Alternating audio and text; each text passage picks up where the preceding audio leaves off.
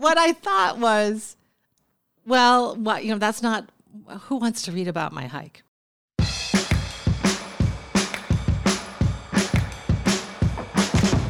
Welcome to We Can't Print This. It's a podcast that tells you the story you don't know behind the story you do.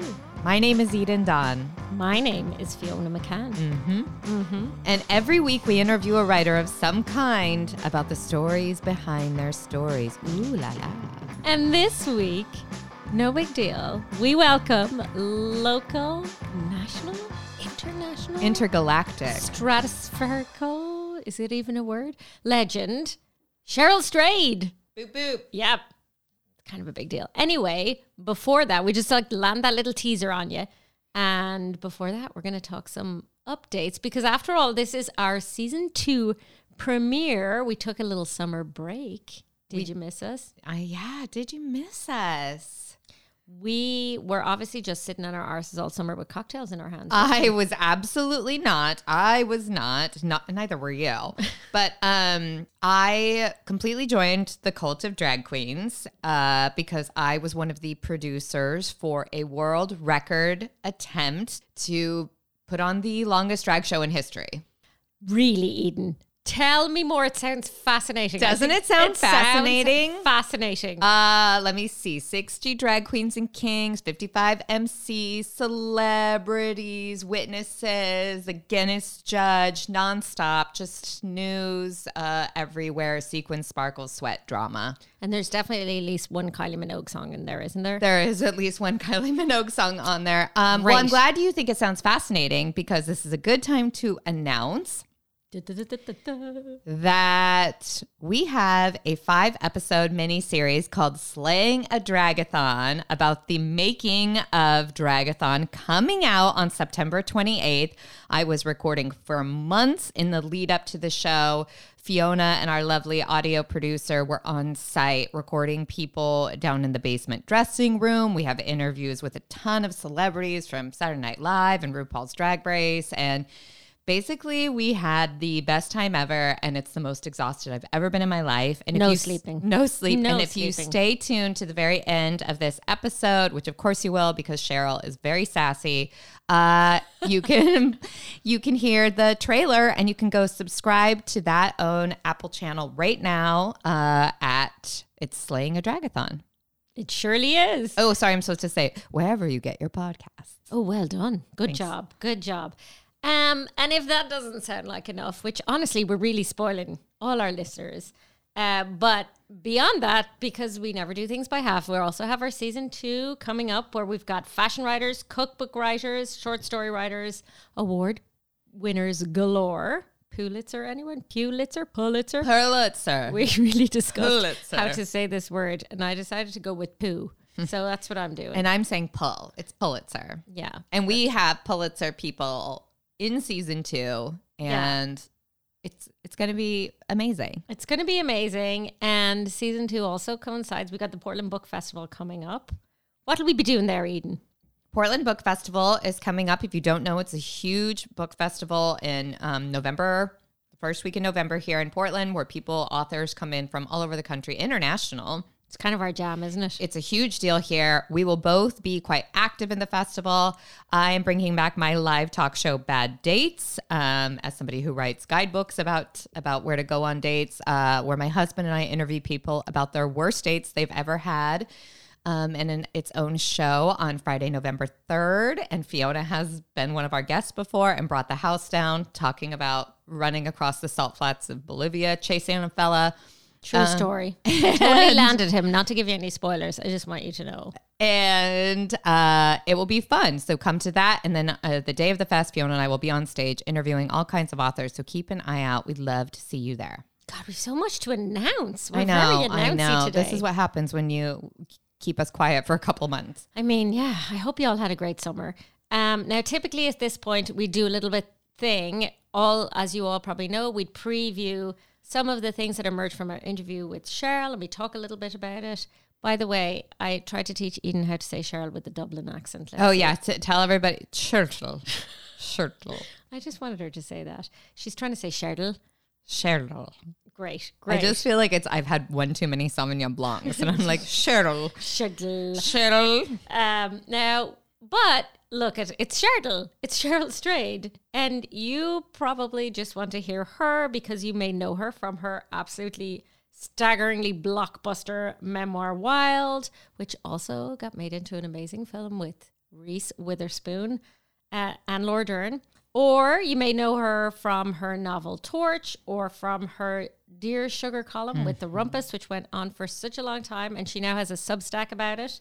And that became Tiny Beautiful Things, the book. And then that book became a very new TV series starring my best friend, Catherine Hahn. God, we love Catherine Hahn. Yeah, she's very close to me, even though we haven't met. We love her so much. So we should just get on with it so people can hear. Stop talking. Stick around for Cheryl's dirty joke.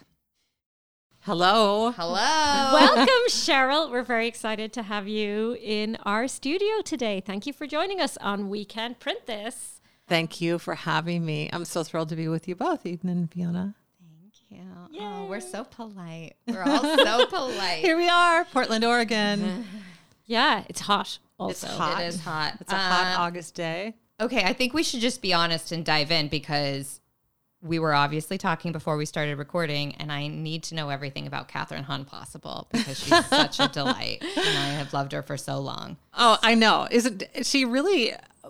I've felt this for a long time, that she feels like everyone's best friend. Yes. She has that wonderful mix of really funny and really smart, but also always kind of messy. Which I love about her. Yeah. I'm I like, do yes, too. we can be friends. We can be, because she's like all of us. She is a kind of every woman. And she's also she's all of the roles she's played. She has this kind of undercurrent of feminism and a sort of boldness that I really love too. Yeah, and she can be so dry in a way that I always admire because I can't keep a straight face that long. And I just think she's a delight. So how did she end up coming to be part of it? Or I guess should we back up to the origin of Tiny We don't Beautiful? even know what it is. We don't even know what it is. Let's go back to Tiny Beautiful Things. It depends on what the meaning of it is. Well, let's go back from Tiny Beautiful Things to Dear Sugar, I guess. Is that a good place to start? Let's go back to 2000 BC. Okay. If we begin with Dear Sugar, we actually have to go back to Wild because they're connected. And then in some weird way, we have to go all the way back to Torch, my first novel. So I sold my first book, Torch, which is a novel, when I was pregnant with my first child, Carver, who's now 19. Okay. Oh, wow. Okay. And I was just a few months pregnant. I was so unbelievably sick and nauseous. And I sold the book, and I was excited, and I couldn't believe my fortune. And the editor who purchased it said, okay, when do you want to turn in your revisions? I'll get you the notes soon. When do you want to turn in the revisions? And I said, I set the date for June 30th. And my son was due at the end of April. So he was born April 29th. And what I thought is, while he's like lounging quietly in a little basket at my feet. Right? I'll do all the other stuff when he's asleep. Like a kitten, maybe, he's just quietly, I'm the only person here not a parent. And even I Even feel like, I don't know, girl. But as I say this to you, I realize that this magical thinking is is sort of classic Cheryl Strayed, and it's what's gotten me into so much trouble with so many creative projects, because I always think best case scenario. So what I thought then is the child will be born, and 8 weeks later I'll hand in the major revision of my first novel. Of course. Okay. So it didn't work out that way. I did finally get those in, and the novel came out. But by the time Torch was published, I had 2 children under the age of 2. Oh my God. Because, of course, after that first baby, I had a second one 17 months later. Mm-hmm. And what I thought at the time was, I don't know how I'll ever write another book. Yeah. Because I was so overwhelmed with how hard it was to write Torch and finish it and see it all the way through. And also how hard it was to be a mother of essentially 2 babies. Yeah. And where is there any room for my creative life? I didn't know the answer to that question. You created a book and a baby and a baby. That's right. That's a lot of babies. That's a lot of That's a lot of babies. That's a lot of babies. And so then what happened is I'd written all these essays and published all these personal essays in magazines. And I thought, what I can do, since I don't have the attention to write a full book, I'll just gather all these essays. Most of them were about my 20s, and try to sell an essay collection. Mm-hmm. And I pretty good 20s for that as well. I did. I had an adventurous, wild 20s. But as I looked at those essays, I was like, well, you know what's missing is my hike on the Pacific Crest Trail. And so it wasn't even in the initial collection. No, I mean, no. That's fascinating. I hadn't written about it. Come to think of it. And what I thought was, who wants to read about my hike, right? And my husband, Brian, had always said, from the moment I met him, from the night I met him, he would say, you have to write about your hike. I met him 9 days after I finished my hike. You have to write about it. And all those years later, I was like, okay, I'll write an essay and try to sell this collection. So I started writing it. And pretty soon I was writing and writing and writing and writing and writing. And I realized this essay was becoming something bigger. And that's how Wild was born. So who wants to read about your hike, Cheryl? But that's, a couple of people. I found it through writing, and then I wrote Wild. But so, I mean, Wild got done. I finished the first draft. And I just have to pause you. Wild got done. Got done. Is a bit of an understatement. That's anyone passive as your editor, I'd be like, passive writing. No, but also anyone who's ever written a book is like, nothing gets done. It was a well, I don't know if you guys want to hear the story, but it was a gnarly experience because it was one of those experiences that, when something bad happens and you just think, okay, this is a disaster and this is so terrible. And then it ends up being the best thing that happened. It's the good thing. So what had happened is my first book, Torch, was published by Houghton Mifflin. And I really desperately needed the money that would come from selling a second book. And so I wrote like the first 100 pages of Wild or something, and my agent took it to Houghton Mifflin because they had the right of first refusal to my next book. And they were excited about it, and my agent said they're going to make an offer. And I was just waiting, and literally waiting, and like, okay, maybe we're not going to lose our house. My husband, Brian Lindstrom's a documentary filmmaker. So that means we were just very paycheck to paycheck. And we didn't have a paycheck. We had freelance. That's right. Project to project. Yeah.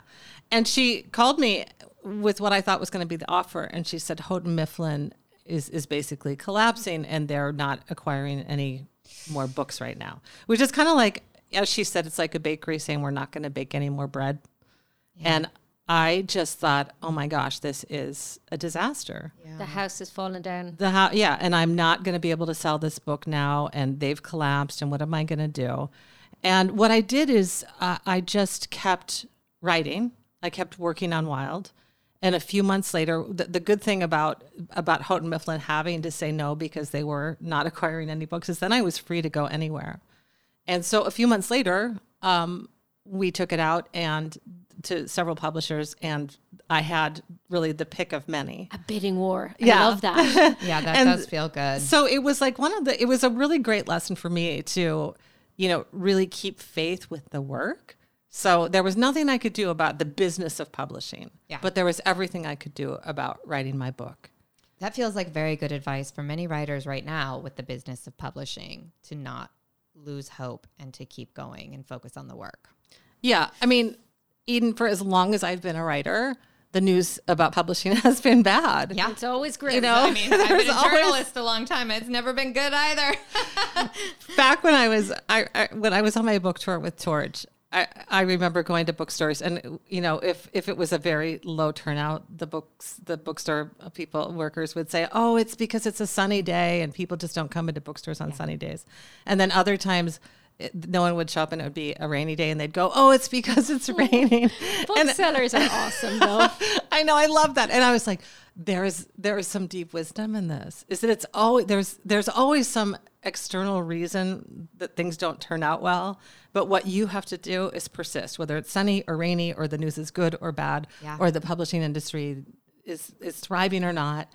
Your writing is about your work. Your creative practice is about your commitment to that call that you've decided to answer. And that has been a guiding light to me through everything. That's incredible and very difficult to pull off, I think. It's so easy to lose hope. I mean, we're all laughing about the state of the industry now, but also send us money. But it's true. It's very difficult to keep going. I mean, people have to get a paycheck sometimes. They do. Yeah. And you know, when I sold Wild, and so we are winding our way here to Tiny Beautiful Things, but when I sold Wild, it was very much the ship was going down. The ship of my little family, me and Brian and our little kids. And it was like, okay, he was at the time making his documentary Alien Boy, which was about the death of James Chassie in police custody here in Portland. And, you know, which was really a project done basically on our credit card. And, you know, it was really like, okay, one of us is going to have to sort of give up a bit and get a job. And so Wild saved us from that. And I finished Yay Wild. And I sold it and then I had to finish writing the book. And so I had about 9 months to do that. I had these little kids. Everyone every month was getting like the bubonic plague and, you know, scarlet fever. And as soon as you said 9 months, I was like, Cheryl, don't tell me you had another baby. No, for God's sake. She did. This one was just of the literary type. That's right. But it was like, you know, everyone kept getting sick. They do. And the kids get, and then and you're knocked out. And then you get sick. Yeah, of course. And so, and I'm going to say this because I do think that there are some people who need to hear this. Some other writers who are parents out there, and especially I think mothers. So I was almost done writing Wild. I was about to meet my deadline and actually hand in my book on time. And because there had been so much labor required in the way of mothering, and everyone had gotten sick, and there were all these delays, I just said, I have to get out of here. I have to go away from little kids. You know, my kids at this point were like 4 and 6 or something like that, at an age where I hadn't really ever left them for more than a night or so.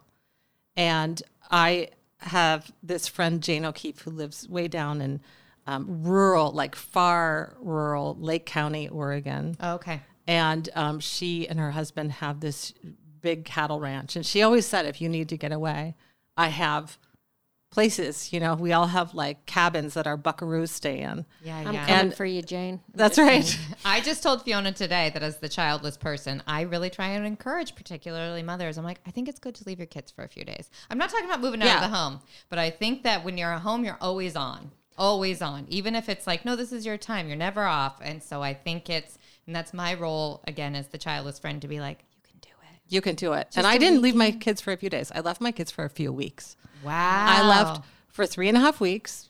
Jane's friend Sally had this little, beautiful little house. And it was so remote, you can't even imagine. It was in Plush, Oregon. It's just this teeny tiny town that just has like a bar and a gas station. Wow. And it's beautiful and remote, and there's nothing around but wild animals and cowboys. And I you know, it was so painful to be away from my kids for 3.5 weeks that what I did when I went away is I just decided I was going to actually try to avoid thinking about them. Like, instead of dwelling on it, I was there to get my work done. And I did. I finished Wild there. Wow. Good for you. I wrote the final chapters. I read it out loud to myself. I cried. I walked. I really had, you know, a big experience. And I finished my work. Okay, a quick interruption here for the trailer of our brand new sidecast. Eden Dawn, this is Emma McElroy. I have a slightly bonkers idea that I wanted to pitch you. So we went from that to this. Finally tonight, right now we are about 7 hours into a world record attempt by performers in Portland for the longest drag show ever, 48 hours straight.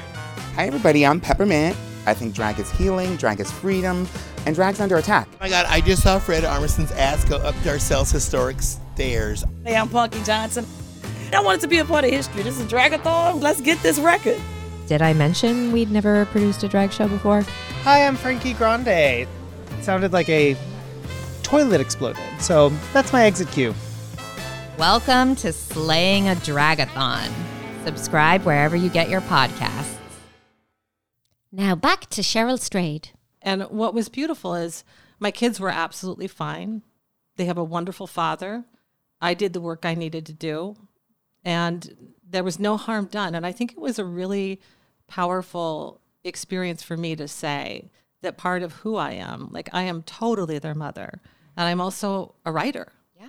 And to honor that, and you do have to buck against not only your own internal sense of like, I can't leave my kids, but the whole colossal expectation that we place on women who have children. Absolutely. And the guilt that you feel every time you make a decision that's for you is it's astronomical. And I love the idea that the mental picture I'm getting of you writing this story about being alone in the beauty of the world and nature, and you finishing that alone in such a beautiful place surrounded by nature. Like it just seems so perfect of a little bookend for that. Absolutely. And that wasn't lost on me. Yeah. And walking is such a big part of my writing practice. Yes. It's what allows me to think when I feel stuck, or it opens up the work in really powerful ways. And that's amplified if I can walk in nature. Can I also just give Jane a shout out, because this is also testament to female friendship. That's and right. How important it is to have a friend who's like, come, I'll pick you up. Yeah, and her friend Sally. Yeah. Oh, and Sally. Good job, Sally Fitzgerald. And yeah. Brian, because not all partners are not that supportive, and that's a really lovely thing. I mean, I still feel like I know those fellas who refer taking care of their own children as babysitting. Yeah. Which is, I am not for that term, and that he signed up for 3.5 weeks. Lovely. Yeah, it was. We did it. Brian and I have always worked like that as a couple, and I think that's so central to our relationship, is supporting each other in our writing projects and our creative projects, obviously his films. But yeah, it was big. And so I got home, I sent that book off to my editor, first full draft of Wild, which, just for the record, is 20,000 words longer than the published book. Ooh, I want to read those extra words. So there's like extra words. And I was just relaxed and happy and free. And I knew that my editor would be sending back notes, but for that time being, I was just like, I finished it. And I got an email from Steve Almond, the writer Steve Almond. Now, he at the time was just an acquaintance of mine. We had both taught at a writers' conference the summer before, and I had been an admirer of his work, a fan of his fiction and essays. And I got this email from Steve that said, hey, Cheryl, I write the Dear Sugar column at the Rumpus, and I don't want to keep writing it anymore. And you wrote me a fan letter. You wrote to Sugar a fan letter, and you're the only person who's written me a fan letter, which I thought he was being hyperbolic, but later I found it was true. Did you know it was him? No, I didn't know it was him. I wrote him an email saying, I love your column. I started reading this column that would appear intermittently on the Rumpus. And I thought, whoever this is, I love this sense of humor and this sensibility. And I just admired the writing. And I said that.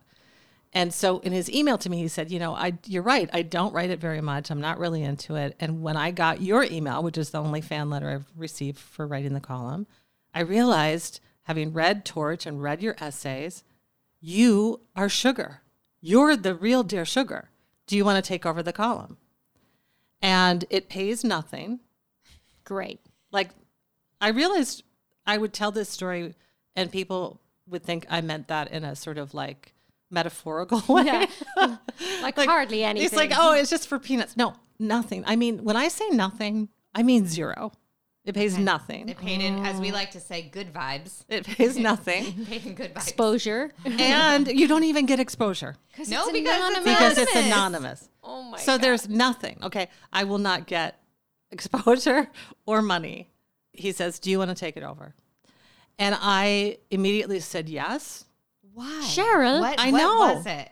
You're not allowed to do that. If I was advising you, I'd be like, you don't work for nothing. I know. And yet that would have been bad advice. Yeah, I was like, and yet, you're getting a very belated paycheck now, is how we like to think of it. That's it's right. A delayed payment. Mm-hmm. Yeah, That's why right. did you do it? I did it for the reason, in Tiny Beautiful Things, I give this advice over and over again. I did it because I just trusted myself. I listened to what my body said. My body was sparked. You know, I was intrigued. I was excited. I was invigorated. It sounded like fun to me. And I thought that that's all it would be. Like, I really did think, well, this will be an interesting experiment in me being kind of like, I really thought I would just be funny. It was a time on the internet when the predominant literary style was to be very snarky and cutting and witty, which I think of as very opposite of who I am. I mean, I do think I am funny, but I also have a sincerity, you know, and a seriousness that maybe the internet writing of that era was different than that. Right. But I said yes, and I did say, listen, I'm not going to be as funny as Steve. I'm not going to have his same style. I am going to bring my sincerity, but I'll just give it a try. And what's so cool is when you are being paid nothing, you do what you want. You can do whatever the hell you want. Fire you? That's right. You can do whatever you want. So that's what I did. I began writing the column. It was March of 2010 is when the first column was published on the Rumpus that I wrote. Do you remember that first one? Yes, of course. Yeah. What was that first letter? It was the known unknowns. It was a letter from somebody who signed himself Gump. And he had broken up with his girlfriend and then slept with her best friend, and he didn't know what to do about love. Yes, I read that one. Yeah. Mm-hmm. And what's funny to me, looking back, is so the last lines of that column, you know, I essentially say, like, neither of these women has anything for you, and, you know, essentially you need to let it go. But the last sentences of the column are, and yet you are loved. And I do think that Sugar has ended up essentially being about that. Yeah. Is saying, you know, underneath everything, underneath our suffering, our struggles, our conundrums, our bewilderment, if we can hold on to that truth that we are all beloved in this world, that can be the light that guides us forward through anything. But I think as well, you sort of broke apart a genre that we thought we were all very familiar with your responses, and you gave so much of yourself in those responses, and that was what felt so different. And I wonder, did you come to it thinking, well, I can be vulnerable too, or how did you decide, okay, this is my approach? I think of myself as an intuitive writer. And when I say that, what I mean is I really go, you know, I let the work lead me. I begin to write and I see what happens. Kind of like when I said I thought I could write maybe a 20-page essay about my hike, and then that's how Wild was born. It wasn't an idea. It wasn't a concept. It was an experience of writing. And when I started to write the truth of my hike, I realized I had a story to tell, and I didn't know it until I started to write it. And that's what happened with Dear Sugar too. This thing that I thought would be really funny, and just kind of a little experiment in my life, a short-term thing, that it became some of the most important work of my life. And what I trusted is that if I gave everything if I gave all of my intelligence, everything I'd learned about the writing craft, everything I knew as a human, if I was as transparent and vulnerable as I could be in replying to these letters that were so bravely written to me, that something new could be born. I wasn't thinking like, I'm going to turn the genre of the advice column on its head. I just wrote essays that contained everything I had. But the thing I notice in all of your work, and I like, which makes me feel like I know you, and I bet this is a thing that happens to you a lot, is you clearly have a lot of empathy for humankind being flawed. Like, that seems to be a thing that a worldview you hold, is that you see that people are good and bad and deserve love and also, you know, screw up and all of these things. And that translates into the columns, which is not a thing that I had seen before with the agony aunt kind of format. You know, I've always read Dear Abby and stuff growing up, and it felt much more like, you're wrong, move on. You know, it was a very definitive thing. And to even end the first one with, and yet you are loved, makes so much sense to me, because that sounds like you as a writer. And I guess, I mean, does that feel like how you describe you as a person in general?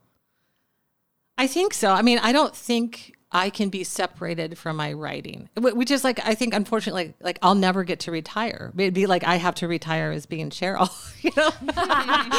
I mean, I'm just like forever. I mean, there are really curses to this because it's like, also you're never off work, you know? Yes. It's there's this always, it's just so much part of me that I can't separate it from me.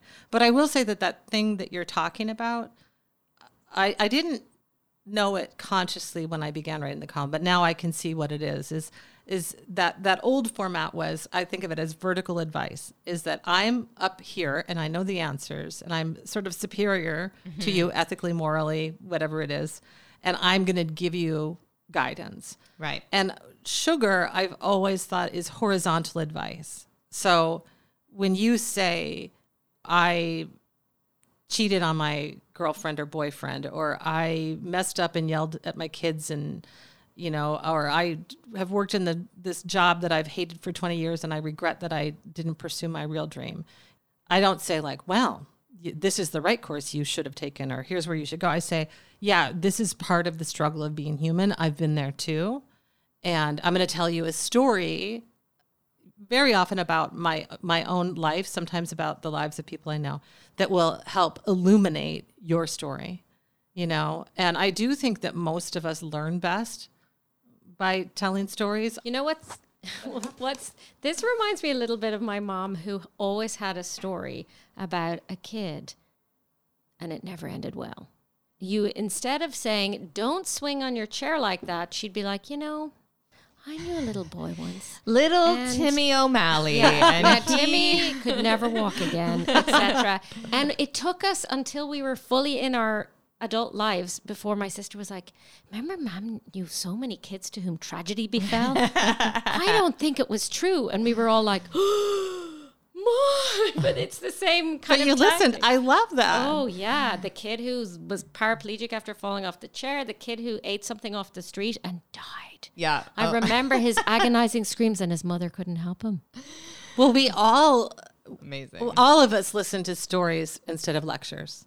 We all do. So True. I mean, it's just, that's just a fact. And I think too that when you're telling a story, what happens is that thing you're talking about, Eden, is there is complexity. Mm-hmm. That it's almost impossible. Maybe in your mom's stories, they were a little more of like the moral to the story. They weren't complex. Yeah. The kids, it didn't end well.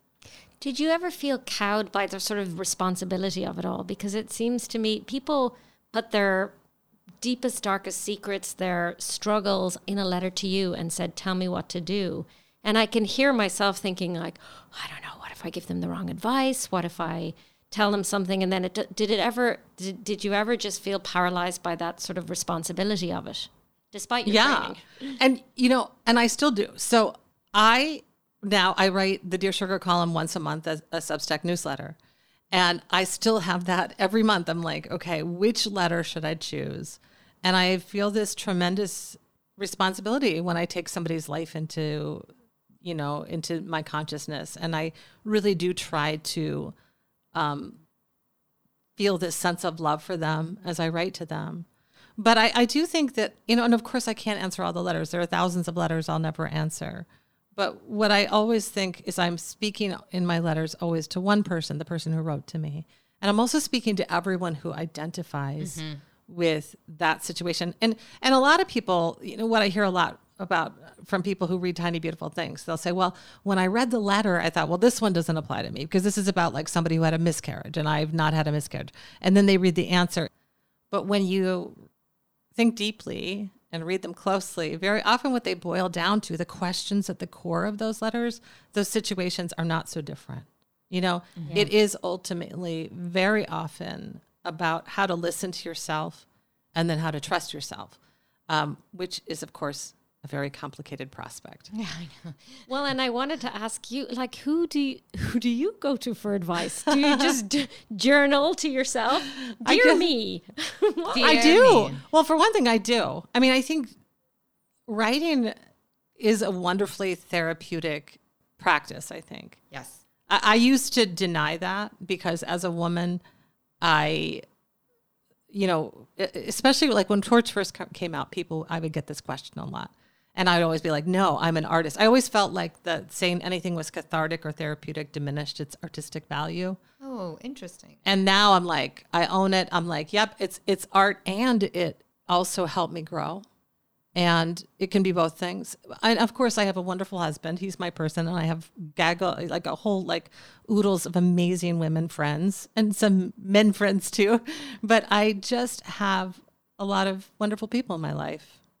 I would like to know how people found out you were Dear Sugar. I remember it being quite the hubbub when it was unveiled, but I don't know the exact circumstances around it. Yeah, which I guess this winds us around to what was happening is I was like, okay, I wanted to unburden myself of the anonymity, and Wild was about to be published then. And so the month before Wild was published in March of 2012, on Valentine's Day of 2012, I went to San Francisco, had a big party, and revealed my identity as Sugar.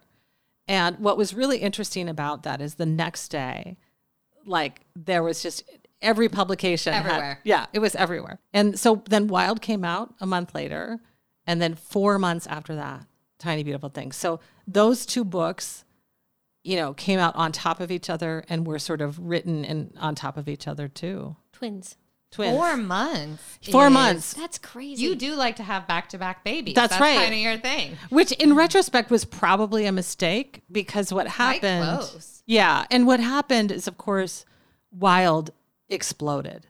So, basically right when Tiny Beautiful Things came out was like right when Wild was like number 1 on the New York Times bestseller list. So I was going on my book tour for Tiny Beautiful Things, and the stores were full of people with Wild in their hands. Yeah. And so I'd be like talking about Wild, but I'd be like, and then there's this other book. So it was always, it's done fine and had its own little life, but it was always a little tucked under. How did Tiny Beautiful Things come to be the show?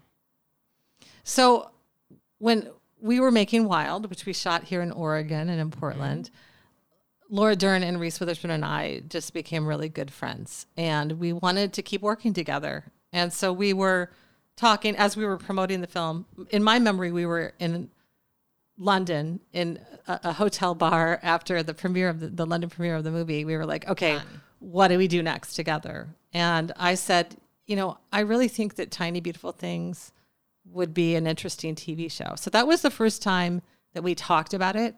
I love this little coven for you, by the way. This the three of you at a bar. Yeah. And it was like, what do we do next?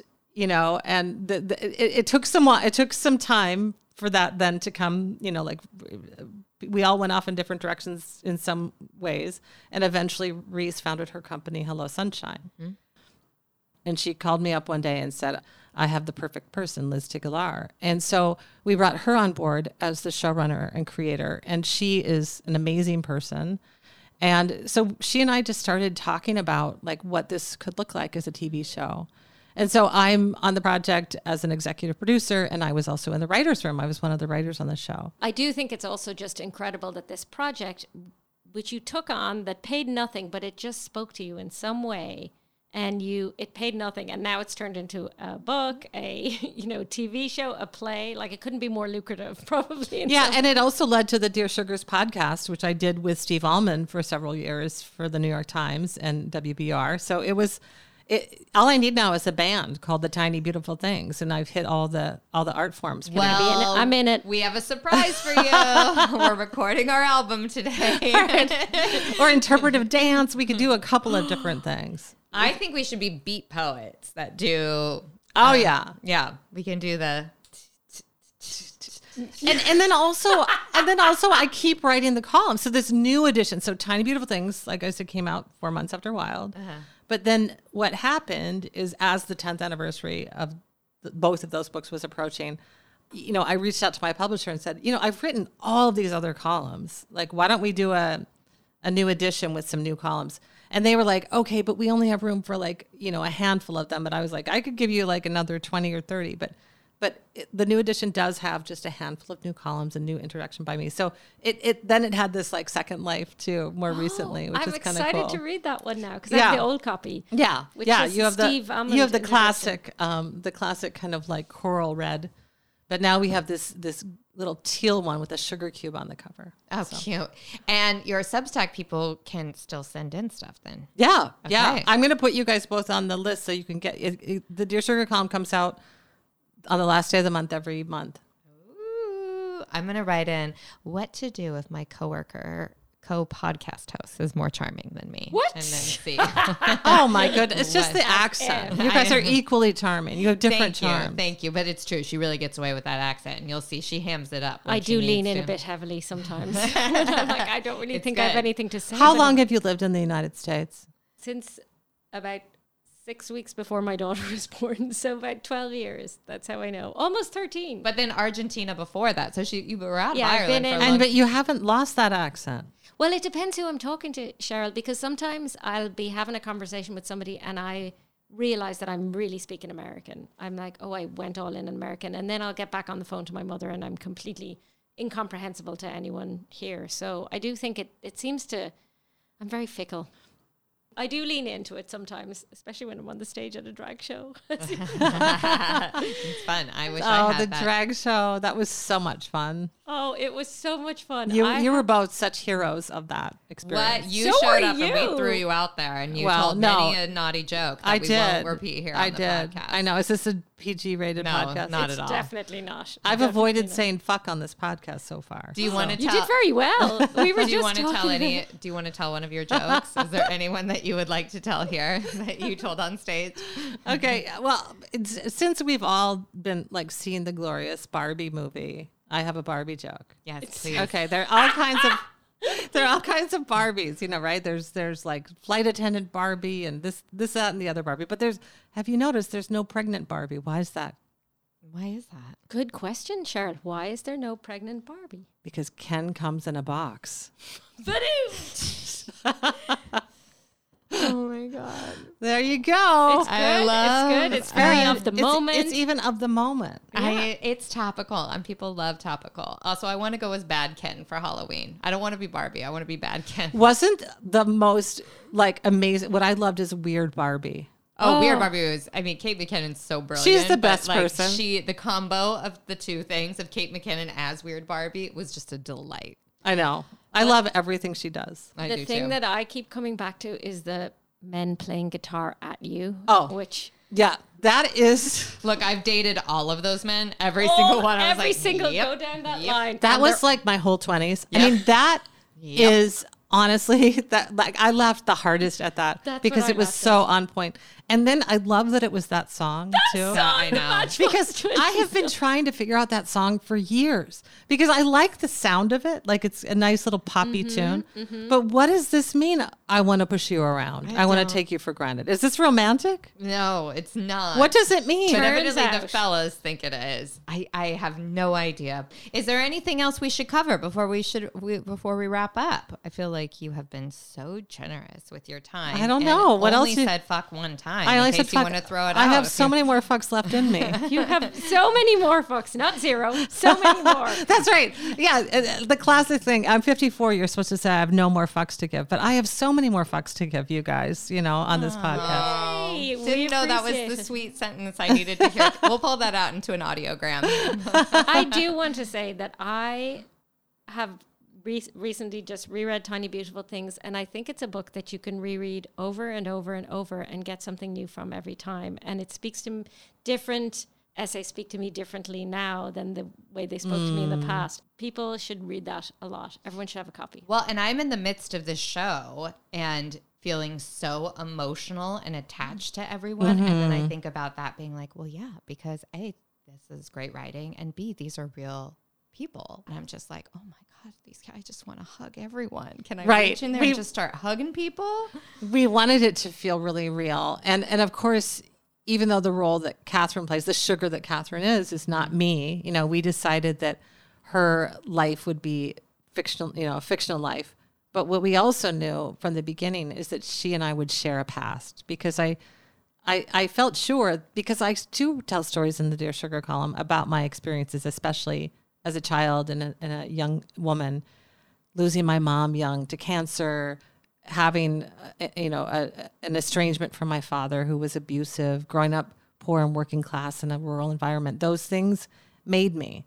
So we knew that Catherine Hahn's character had to have had those experiences behind her. So in the show, you see these flashback scenes with Sarah Pidgeon and Merritt Weaver, who plays really, a character very closely based on my mom. Great. And so for me, it's a very split experience, even because it's like some of it, like when you say real people, I mean, all of it, we wanted to give the feeling of reality. But when I watch those flashback scenes and we see, Merritt Weaver and Sarah Pidgeon and, acting really scenes from my life.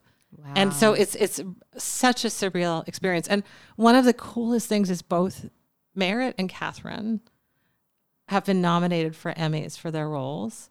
And of course, Laura and Reese were nominated for Oscars for their roles, and mother and daughter. Wow. So Also, fastest way to an Emmy is clearly to play you in some form or other. Or your mother. That's isn't that interesting? So when they were both nominated, I was like, oh my gosh. So the actresses playing me and my mom now in both film and television from two different books have been nominated. And that just moved me beyond words, because of course my mother, who I think lives in pretty much every sentence I write, never got to read any of them. And one of the last things she said to me before she died, one of the things when I cried to her, like, you can't die, because, and of course in my youth, I was 22, so it was all very self-absorbed. Like, you haven't seen what I have done yet. There's always that, look at me, Mom, you want your parents to see you. I said, you have to live, because you have to read my first book. She looked at me and she said, Cheryl, I've already read all of your books. And I think that in some way, I know we're laughing and crying here, but I think being a mother myself now, and I'm, a decade older than my mother ever got to be, I know what she meant. Yeah. Gosh, what a beautiful thing for her to say too. That you just punched me in the gut almost as fast as the Matchbox 20 song. I want to push you around, man. I want to take you for granted, Eden. You got me. And I will. Yeah. We need to, if now we know that Reese and Laura got nominated for the Oscars and these two are getting nominated for the Emmys, we got to get you a Grammy and a Tony. We can go EGOT style. That's right.